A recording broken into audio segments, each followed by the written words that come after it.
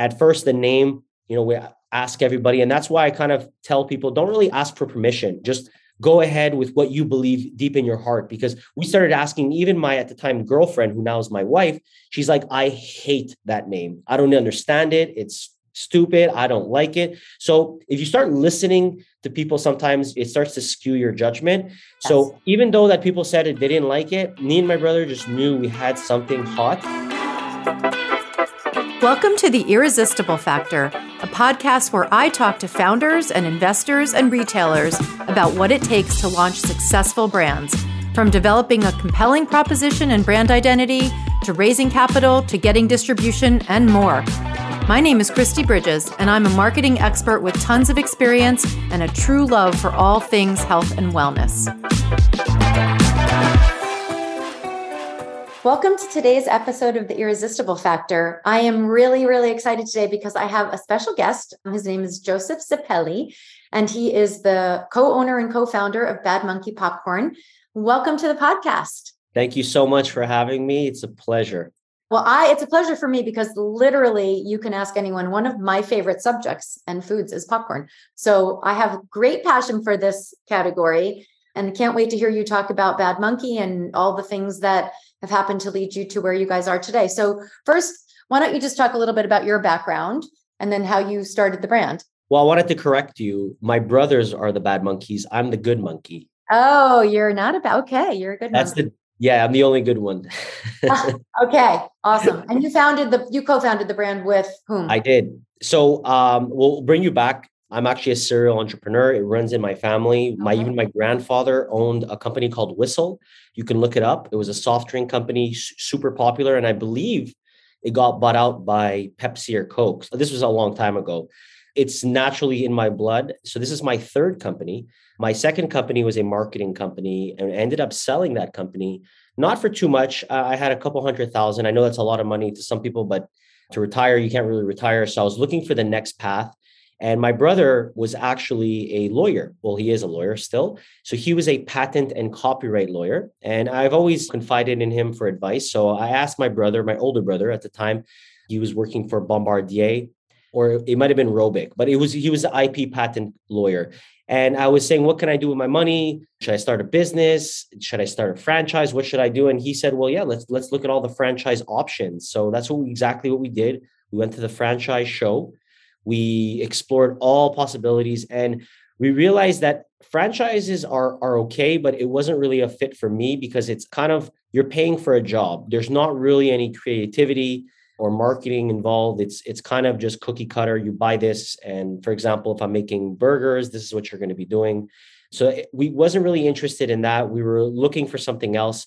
My brother said, well, we're creative. Why don't we just start our own franchise? And that's kind of where the idea started. We said, well, what can we do? And at the time we were eating, of course, we're Italian. We were eating pasta at my mom's house. And my mom said, well, popcorn was your favorite snack as a child. Why don't you get into the popcorn business? So we said popcorn. So we went to Walmart and started looking at what was out there. And really, there was only one option, which is the red guy. I think it's Orville Redenbacher, an older gentleman. And it's been kind of played out and boring. And it's been the same thing for so long. So we said, you know what, we could bring something fun and dynamic. And that's exactly what we did. We bought all the supplies to make popcorn. We almost burnt down my kitchen. And that's where the business started. We ended up signing a 300 square foot facility, little apartment. It was actually behind a church. So it was kind of funny. We used to give them popcorn. And we kind of grew it organically. We started out as just festivals because we're lucky we're in Montreal. There's tons and tons of festivals. So we got our first start, our big break at the Grand Prix. We convinced them somehow to believe in us and be the popcorn for the Grand Prix. So this was back in 2014, believe it or not.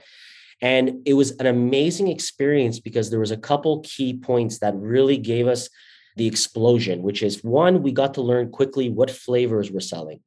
Two, we also got to learn who our client was, who was actually coming up to the booth. So not only did we learn who our client was, but we learned what flavors to go to market with.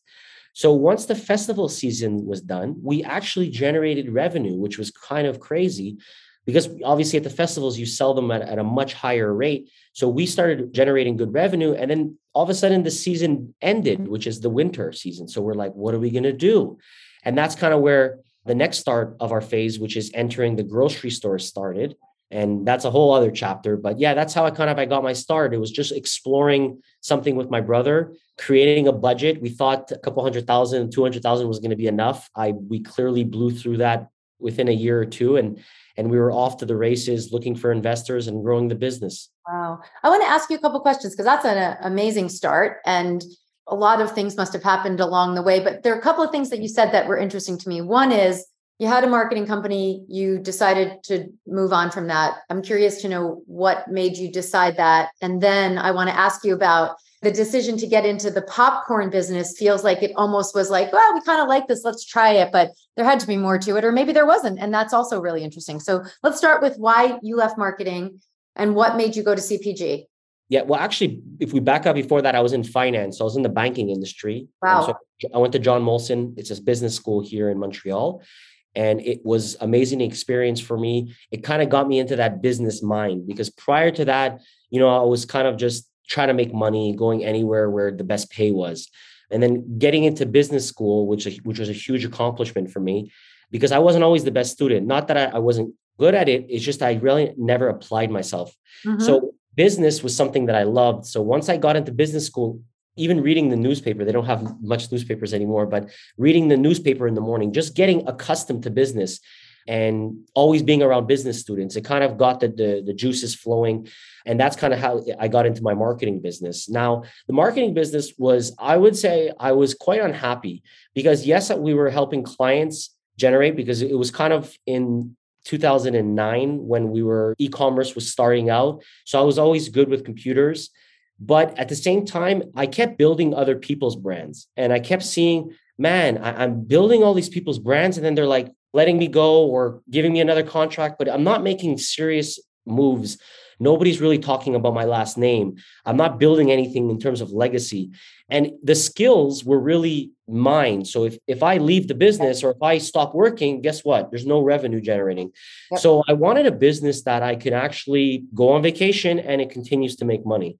So I got the opportunity to sell the business, which I did. It wasn't for a huge exit, but it was enough for me to catapult to the next step, which I didn't even know what it was. But I just knew that me and my brother have always been creative, whether that's selling freezies out of our locker in high school, whether it's doing car washes or lemonade stands. We always tried to make money. I would even on the summer go to the flea market, buy things from China, iPhone accessories, and sell them on my summer months. So I was always a hustler. I was always trying to make that next dollar, but I had nothing really in terms of legacy. Legacy sounds so vague, but building my own brand and my own business. And that's kind of what I was trying to do with Bad Monkey.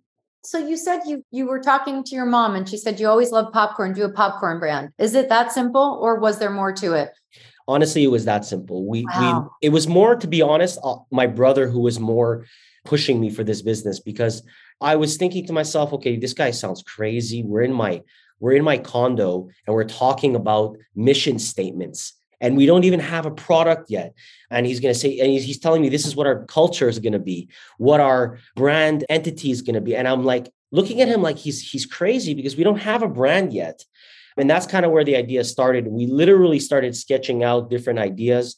Originally, the name was Mr. Poppers. It was like a popcorn kernel and he had a body like a stick figure. And we said, that's no good. And my brother's a big reader. He read a book called The Purple Cow. And he reminded us that we have to stand out. So we ended up meeting again at Starbucks for brand ideas. And we I have to say, took the idea from Starbucks. So if you look at our logo, the colors are the Starbucks logo. So it's brown, white, and green. Not only that, our logo, if you look at it, it's actually, I can show it to you here. Your viewers who are listening, you can check us out online at badmonkeypopcorn.com. He's actually sitting in a bowl and it's a circle. And if you look at it, it's actually the same as Starbucks. I think it's a sirene. She's sitting in a cup. So we kind of literally took the idea, and the name comes from, actually, my mom used to call us her little bad monkeys because that's a good question. That's my next question. Yeah. So, we were a lot of other things. My mom used to call us other names too, but Bad Monkeys was really something that was always attached to our names because we were always jumping and causing trouble. You can imagine my poor mom, 4 boys. So it was kind of hectic. And that's where the name came from. So everything just came organically. The name came organically. My brother drew the monkey as best as he could. Then we took it to a professional illustrator and he came up with the 3D rendering. And we're like, wow, this is really cool. At first, the name, we ask everybody. And that's why I kind of tell people, don't really ask for permission. Just go ahead with what you believe deep in your heart, because we started asking even my, at the time, girlfriend, who now is my wife. She's like, I hate that name. I don't understand it. It's stupid. I don't like it. So if you start listening to people, sometimes it starts to skew your judgment. Yes. So even though that people said it, they didn't like it, me and my brother just knew we had something hot. And to this day, we have great popcorn. I'm not going to lie. We have good popcorn, but there is better popcorn out there. There is better products out there. What really we stand behind is our brand. Nobody can beat our brand. And it just goes to show in 2020, when I actually sold a portion of the company to a venture capital fund, they did an audit with a massive company and they valued, I believe, our monkey over $4 million, just the logo itself. Mm-hmm. So a drawing that me and my brother did at Starbucks a couple years later is now worth $4 million. So it just goes to show you that sometimes it's all in your head and the creativity is really deep down inside you. Yeah. Yeah. And I think that what you said about opinions, right? Everyone has one.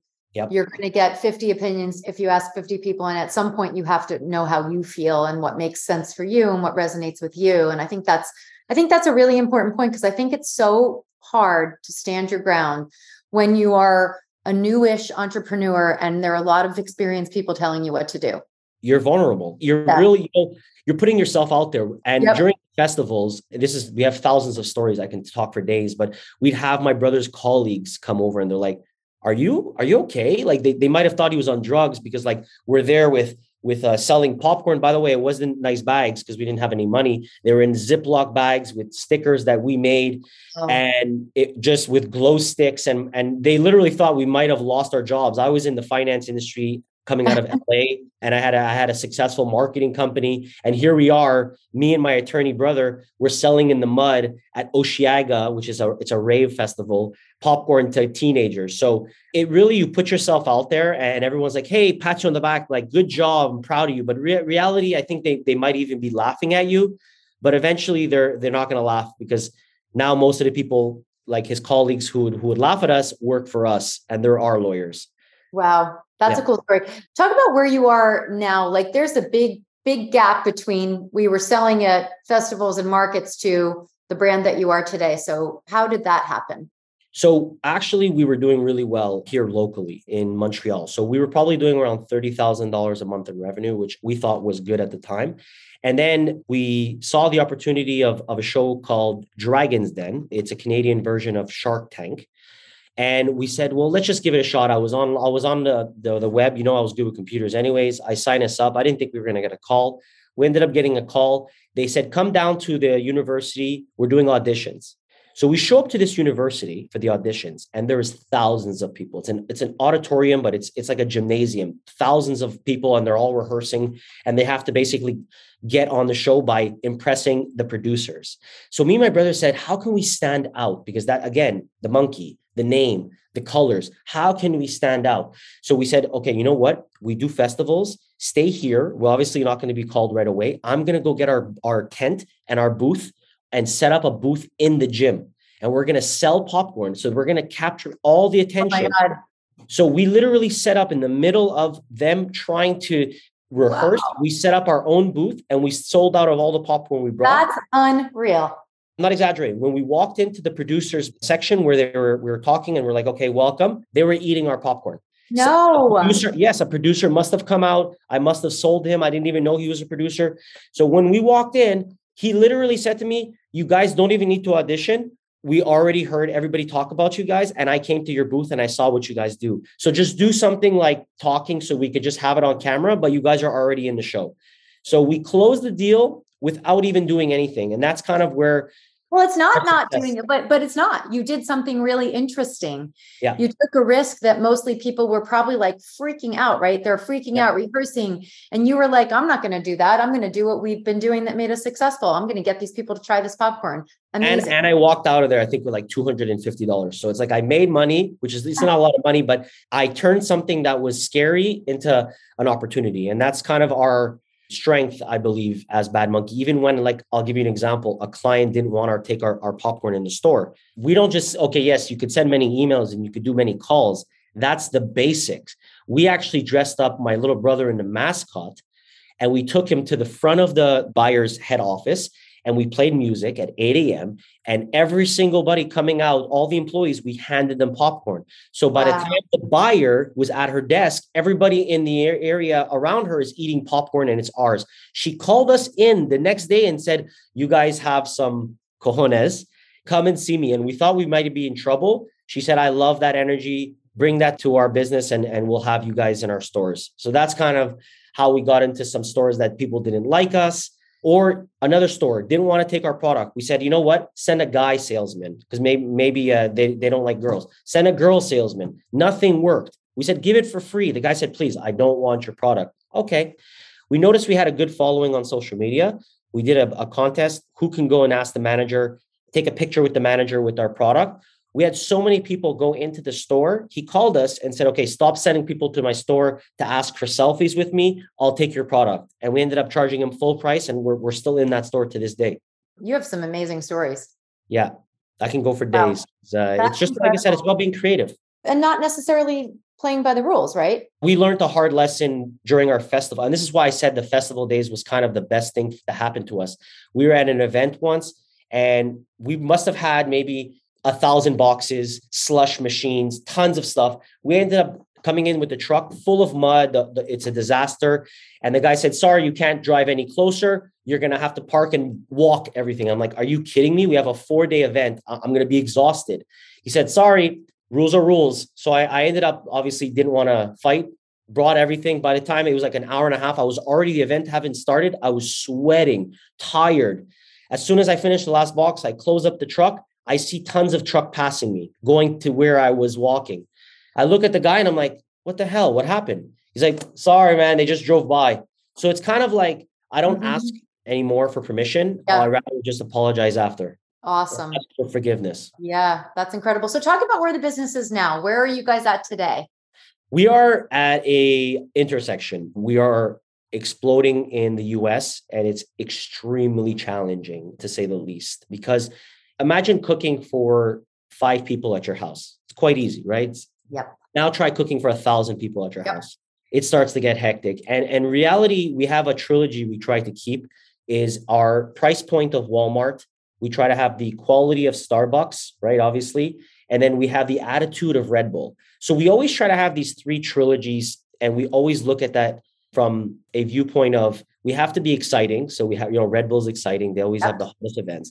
We have to have the quality because if you have one bad taste with a client, you can't get that client back. It's extremely challenging to get that client back. And then the price point. Our client, as we found out at the events, were children and moms. So it's a family. I have a family. I come from a family. We know families. A lot of families are on a budget. They don't have a lot of money. So, and popcorn in general is a impulse buy. Yeah. So we try to make it affordable where it doesn't make the consumer, it's a hard decision. It's $2, it's $3. So even if, let's say they're not sure, it's not expensive and they can afford that to try it. Another thing we do with marketing is we really don't do the cookie cutter billboards. We do those as well. Sometimes with Disney, they make us do that. But what I try to do is give the client the product. So we give thousands of bags daily away across 5 countries, whether that's in schools, fundraisers, charities. And for us, that's the best form of marketing is getting the consumer to try our product. We have a saying, once it touches your lips, you don't go back to chips. So we really try to make the client eat the popcorn. And once he does, we realize he becomes a lifelong client.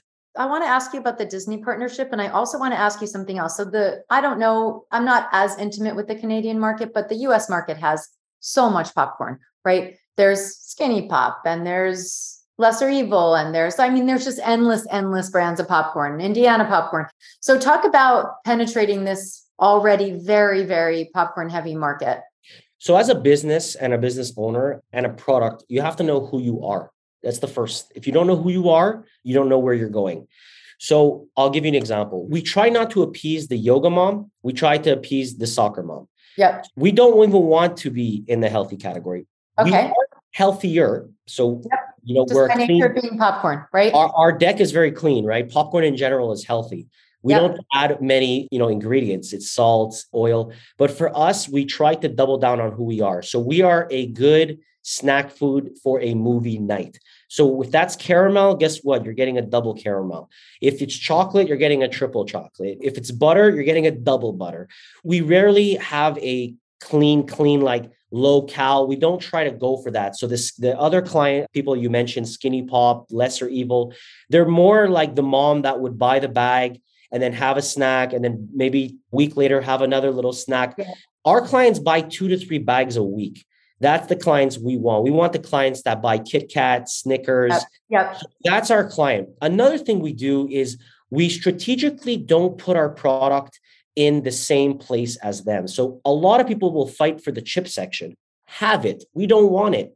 We put ourselves where the mom is. So we will put ourselves near the dairy, the milk, the eggs, and the bread. So you won't see many snack companies there except for us, because we realize the kids, while the mom's looking at the milk, turns around, sees the monkey, buys the bag.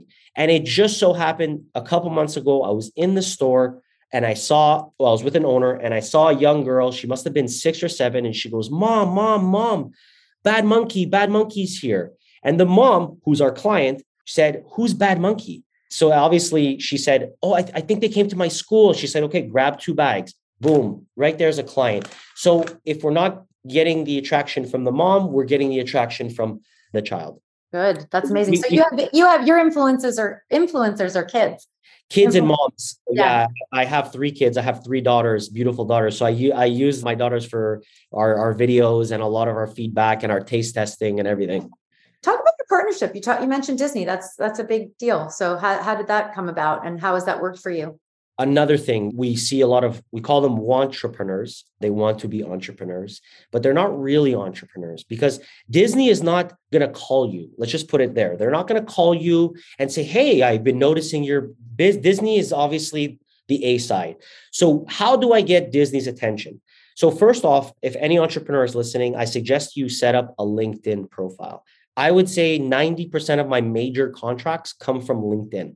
Wow. That is like the starting point. So I said, what can I offer Disney and I can get their attention? So I said, okay, Disney Plus, which is a online, I'm sure you've heard of Disney Plus. It's kind of like Netflix. So we said, how can we help Disney Plus? How can we add value?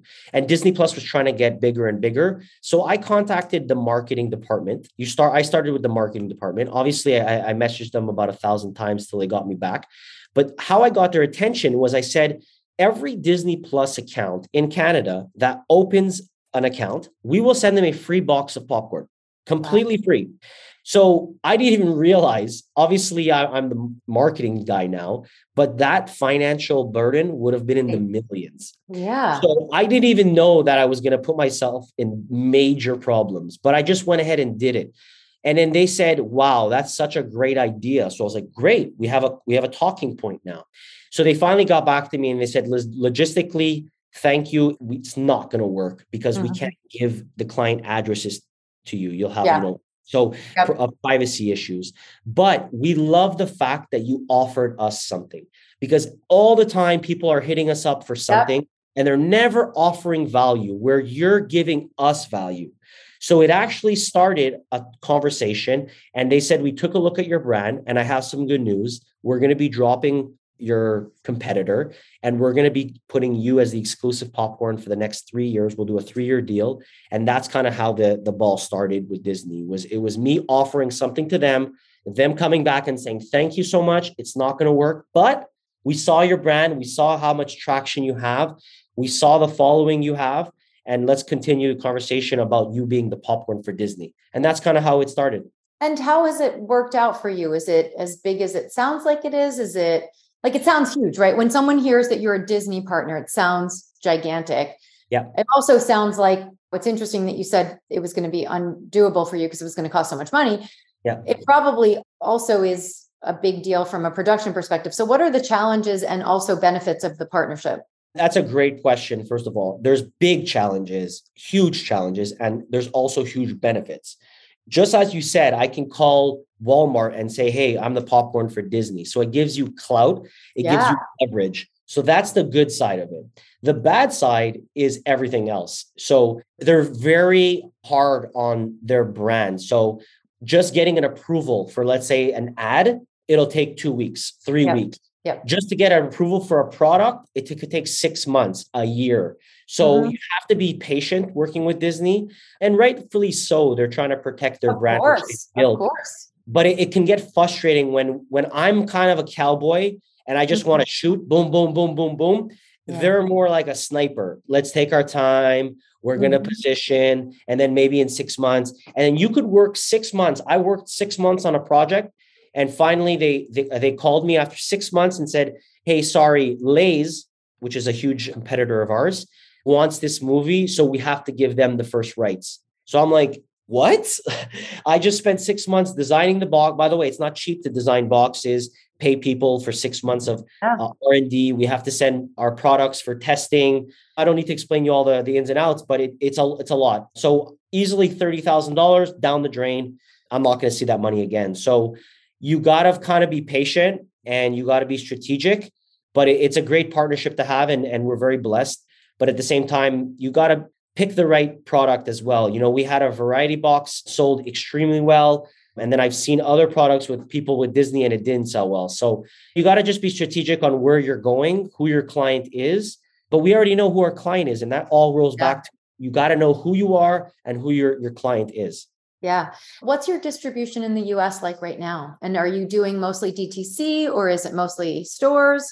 So I'm lucky in the sense my wife's dad is my father-in-law. He's a trucker for 40 years. So I didn't marry her for that, but it just comes handy. And it's been instrumental in the growth of our networking. So just making sure, because distribution can kill you, because we can have a great product, but if you can't get it to the stores, that's another issue. And we had that early on in our career when we got a client, high five, everything's great. And they're like, oh, we need one box at this store. And it's like 18 miles away. And I'm like, how is that even profitable? So you got to really make sure your transportation and your distribution is done right. We don't like working with brokers. We typically do the transport on our own. So I have my own transport division here. And we try to go direct to the store as much as possible. Just less hands in the cookie jar and less hands in the wallet.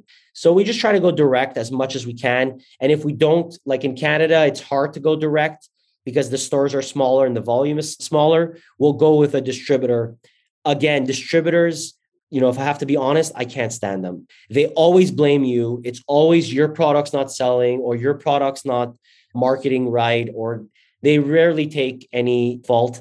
And a lot of things what they'll do is they'll actually, I don't even want to say it's a Ponzi scheme, but what they'll do, distributors to young companies, is, I'll give you an example. They'll take on, let's say, Tabasco or like a big company like that. They'll give that company great distribution, right? But they'll break even. Then what they'll do for us, because I'm young, I'm new, I'm excited. They're like obviously a big distributor. So, you know, we're kind of like the B side. They'll basically say, okay, yeah, we'll take your product. We'll see what we could do. And then maybe it doesn't sell. Maybe they have 40 products. Maybe they, like one distributor we were with one time had 1,000 products. The manager has 5 minutes. So you know, you don't have a lot of time to talk. So in reality, distribution is very hard. We're very lucky. We work with a great distributor here in Canada. But for the US, we try to go direct as much as possible. If not, we work with a company called Dot Foods. They're one of the largest in America. And they actually can deliver boxes and pallets as opposed to just full trucks. Interesting. And so what retailers are you in here now? Or is that in the US? Yeah.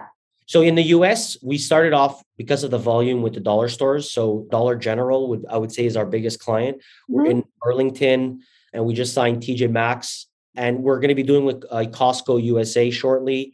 Costco, again, is another client. You have to make sure you take your time and have the right product and the right time. So yeah, it's exciting. US right now is exploding in terms of popularity for us. We'll be in Kroger's as well. So it's just honestly taking our time and not rushing because you don't need 50 clients. If you get a Costco USA, I think that's 40 million a year in sales. So I don't think you need more than that. So one or two clients, there's a company called Dude Wipes. I just found out they made like 100 million and they're in two stores, two banners. So you don't really need a lot. That's what's good about the United States. We're in 30,000 stores right now in 5 countries. So we also sell coming up in France. We also sell coming up. Actually, we already sell in Jamaica, the Philippines. So a lot of things are happening here at Bad Monkey.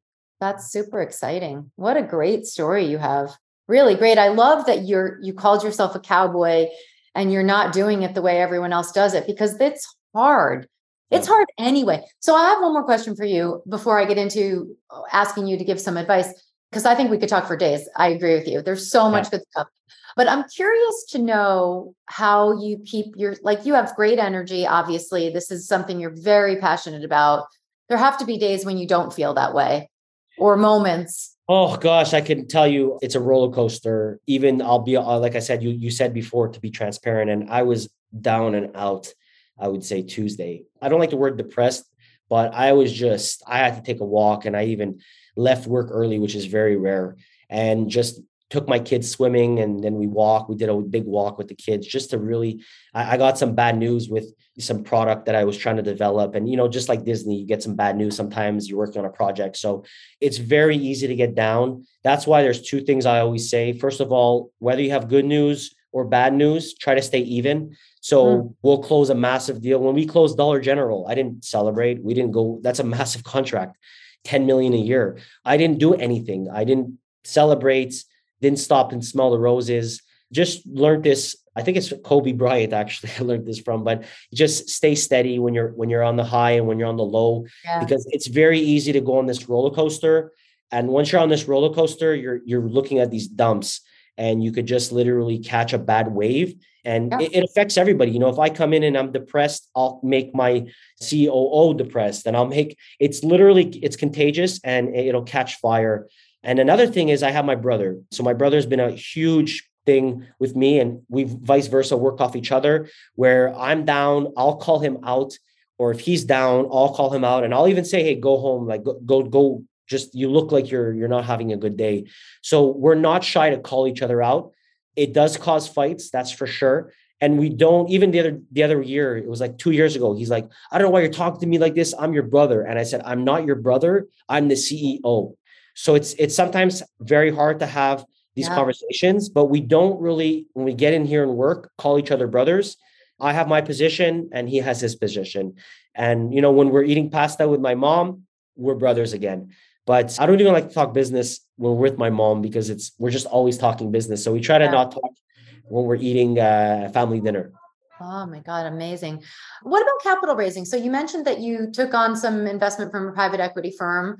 Yep. Where are you on that front today? So another 1,000 minutes we could talk about raising money. So I'll be honest, for all the listeners out there, if you can, never sell. Do not sell a single share. And I don't know how I could say it more than that. Just keep as many shares as possible. I still have shares. I did very well. But at the same time, Bad Monkey is a cash cow. And if I own this 100%, it would be, sometimes I think about buying it back. But at this point, I have such great partners that it's not worth it. But it's very challenging because in reality, we start this career, this entrepreneurship so that we don't have a boss. Exactly. And then I don't care what you say, as soon as you have a shareholder, you have a boss. So not necessarily like they're going to boss you around because you could have more equity or you can have a shareholders agreement that's more in your favor, but you don't want to disappoint them. They believed in you and you really want to return some money back for them. So at the end of the day, you have to answer to somebody. And that's kind of why I started my own company, so that I don't have to answer to anybody. Yeah, that's such a good point. So I don't think that's what's frustrating. Yeah. I just have never heard someone say, as soon as you take on capital, you now have a boss. And that's the reason most entrepreneurs start their own company, so they don't. So that's a very interesting way to put it. Yeah. Bringing you back after Dragon's Den, the 200,000 I had saved up from my second business I sold was quickly going out the window. Yeah. The banks didn't want to, the banks actually laughed at me. I remember this like it was yesterday. I sat down, did a beautiful projection calendar, sales forecast. I had POs, contracts. I'm like, oh, this is in the bag. This is finished. He actually laughed at me and I said, sorry, is there anything funny here? Oh, and he's like, God. Yeah, you said your projections, they just seem a little bit unreal. And I'm like, well, this is actually what I'm forecasting.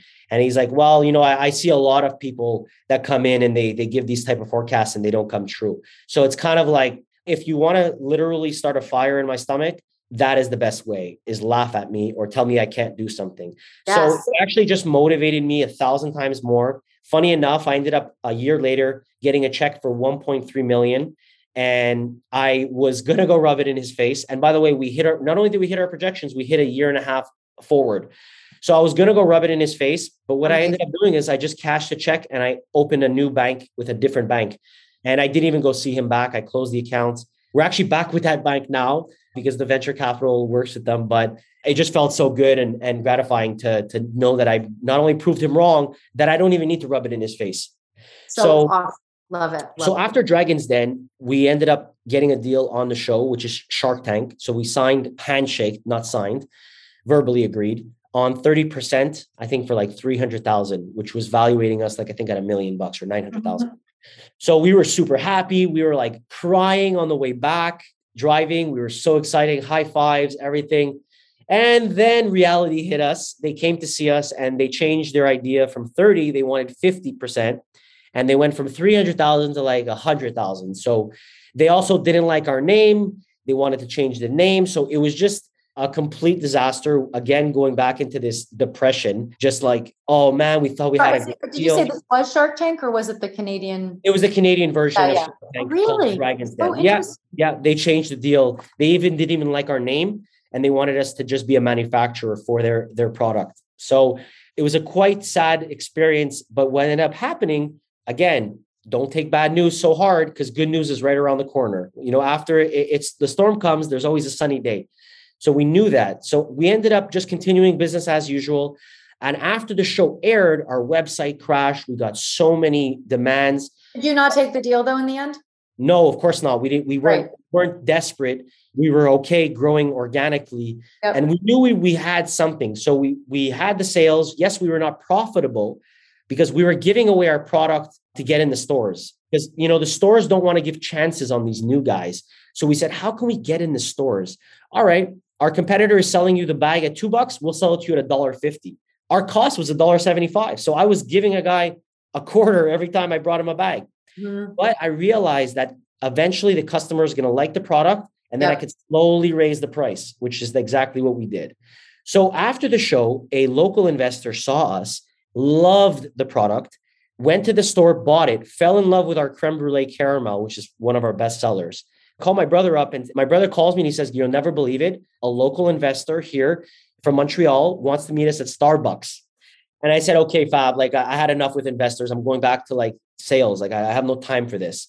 He said, no. He said he's bringing a check to Starbucks and he wants to sign today. And I'm like, again, sure. Who brings a check for a couple 100,000 or $1 million, whatever, to Starbucks? And that's exactly what ended up happening. We ended up getting a deal for less percent, way more money. And that's kind of our first experience with an investor. Then shortly after, I would say 3 years later, we ended up going from 30,000. We were at 300,000 a month in sales and we needed a bigger facility and we needed just to get bigger. And we did our second deal with a big investor here locally as well. And that investor, how it came about is also a crazy story. My brother, we come from a poor family. So my brother used to tutor on the side in law, and he used to tutor this girl because she wasn't getting through law school. It just so happens that her father is a big shot, and she didn't want to ask him to tutor because she wanted to impress her father. So long story short, the father has all these rich investors, and that's kind of how we met our investors, is through the father. So it's just, you never know where you're going to meet your next investor. And really, it's about just putting yourself out there and being vulnerable. Wow. Such good stories. I love it. We have the last investor too, by the way. That's the big one that we just signed in 2020. Incredible. such good. You have good stories and great advice. And I love how rogue you've gone on so many different occasions. I love that you didn't take that money from that show. It's really cool. Anything you want to share? Go ahead. Yeah, I have a story. So it's about our first investor, even before. So not the first investor who invested, the first offer we got to invest. So we saw these guys, they were in the ice cream business and they had money. And we were looking to raise our first round. This was before the Shark Tank Dragon's Den episode. And we ended up going to meet with them at their offices. So we go in and we start talking about a potential deal. And we leave. And my brother's like in the parking lot. So how did it go? Did you think you ready? Did you like them? And I said, I don't want to do a deal with them. He's like, what do you mean? They're ready to write a check next week for it was like 300 grand. I said, they didn't even offer me water or a coffee. So he's like, are you serious, Joe? You're going to drop these guys because they didn't offer you a coffee? And I'm like, well, look back. They had a cigar, they had coffees, they had drinks, and they couldn't even offer me anything. And if this is how they're starting out, what do you think it's going to be like working with them? So he's like, no, it's probably a culture thing. And I said, no. Culture thing, no. When I come into your office, if you don't offer me a drink, or imagine someone coming into your house and you don't offer them something, it's just rude. So I said, no, I don't want to do the deal. And long story short, those two guys who were big shots ended up going bankrupt. It was on the news. So like I said, you got to follow your gut. And I was never really impressed with money because we literally didn't pay ourselves for the first 4 years. And I had a 100K salary. My brother was making way more money than that. So we didn't do this for money. And that's kind of why we had so much success. We didn't care about money. We cared about market share. We just wanted to steal customers away from our competitors. We didn't care at what cost it was, even it was to our detriment, which it was because we were giving our product at a loss. So that's kind of just knowing you have a good product. And we meet a lot of entrepreneurs, as I mentioned earlier on. We really have to have 3 things when you meet someone. First of all, you have to have a good product. That's like, if the product's not good, don't even start. Second, you have to have a good entrepreneur. So you have to have somebody that has a fire, because I believe that fire can't be created. Yeah. Somebody's either born with the fire inside them. And I don't have a fire. I have a phoenix. I feel like I'm going to sometimes explode. And that's why my brother sometimes says to don't have too many coffees because you've asked them 7 questions and it's been 30 seconds. So they call me the phoenix just because sometimes my fire, it's an inferno. So you have to have a good product. You have to be a good entrepreneur and you have to be able to take criticism. For me, even our employees, minimum wage employees, let's say, we don't pay minimum wage. That's why we have so many good employees. But I'm saying, let's say our lowest base employee, we had her suggest something on our production line. I could easily be like, who is she? I have an engineer here. I'm a business guy. We're doing millions of dollars. No, we take everybody's criticism and we take it and we actually implemented it. I ended up writing her a check, I believe, for $20,000 because she saves me $20,000 a month now because of the savings she created in our production line. She ended up helping her family out. And this is kind of where our company culture is. And that's why we have so much retention in our employees. We give free fruit, obviously free popcorn. We take care of them as if they're family. We pay them very well. And that's I took the Costco approach to taking care of your employees so that they take care of you. Yeah, that's amazing. So I suspect you're going to get a lot of good exposure here and also a lot of job applications. we need a lot of employees, especially in the US, for sure. Do you have a presence in the US at all, or do you have a team? Yes, we have 2 facilities right now. We pack for in the US. So we have a facility in New Jersey and we have another one in Indiana. And we're doing some major partnerships coming up. Check it out on social media with the NBA, NFL, MLS. We're literally partnering with some of the biggest teams in the world right now. So I'm excited to announce those partnerships coming up. And it's going to be some huge news. So in the States, we're going to be very big. We also came out with a new product. It's actually right here. If your viewers can see it, it's called the Heat and Eat. So we're actually the only popcorn that has a heatable popcorn bag. So you can throw this bag. It's already pre-popped because, the best popcorn, let's be real, is popcorn at the movies. When it's hot, buttery, that is the best experience. So we said to ourselves, how can we create that experience again for the consumer? So we developed, first of all, it's biodegradable, compostable. And this packaging now allows you to have flavored popcorn hot. right out of the oven. It's delicious. You can even put this on the barbecue. Oven, barbecue. And the best part about it is it's not hot. So the kids can grab it and inside is hot. So you just have to open it and you have the hot popcorn. So let's say you're making a barbecue and the kids are screaming and the burgers are not ready. Throw a couple bags on the top shelf for 30 seconds. Throw some double butter or some kettle corn. You end up giving the kids the hot popcorn, let them snack while the burgers are getting ready. So that product right now is exploding in the market. I bet. So the Eat and Eat is going to be available all across the US. Fantastic. And I'm going to send you, of course, some popcorn and everybody at your team. Amazing. I can't wait. I want to try that Eat and Eat. That's so cool. Amazing. Well, thank you so much for your time, Joseph. This is amazing and so much good stuff in here. I really think this is going to get a lot of good engagement because you've said some things that would make people kind of stop and say, I'm following all the rules and I'm not making any progress. Yeah. And again, if you have any questions, if there's other entrepreneurs out there, I didn't really have the help. So I would love to offer anybody. They can reach me on our website or Instagram. I get all the messages. So Bad Monkey Popcorn, message us. And I'd love to help you any way I can. Even if it's something small, some advice, you're not sure about something, I'm definitely there for you guys. Awesome. Thank you so much. Really appreciate it. Thank you so much. And have a great weekend. Thank you so much for the invite. It's been a pleasure. Thank you for listening to The Irresistible Factor. I'm Christy Bridges, and I can't wait to see you next Wednesday.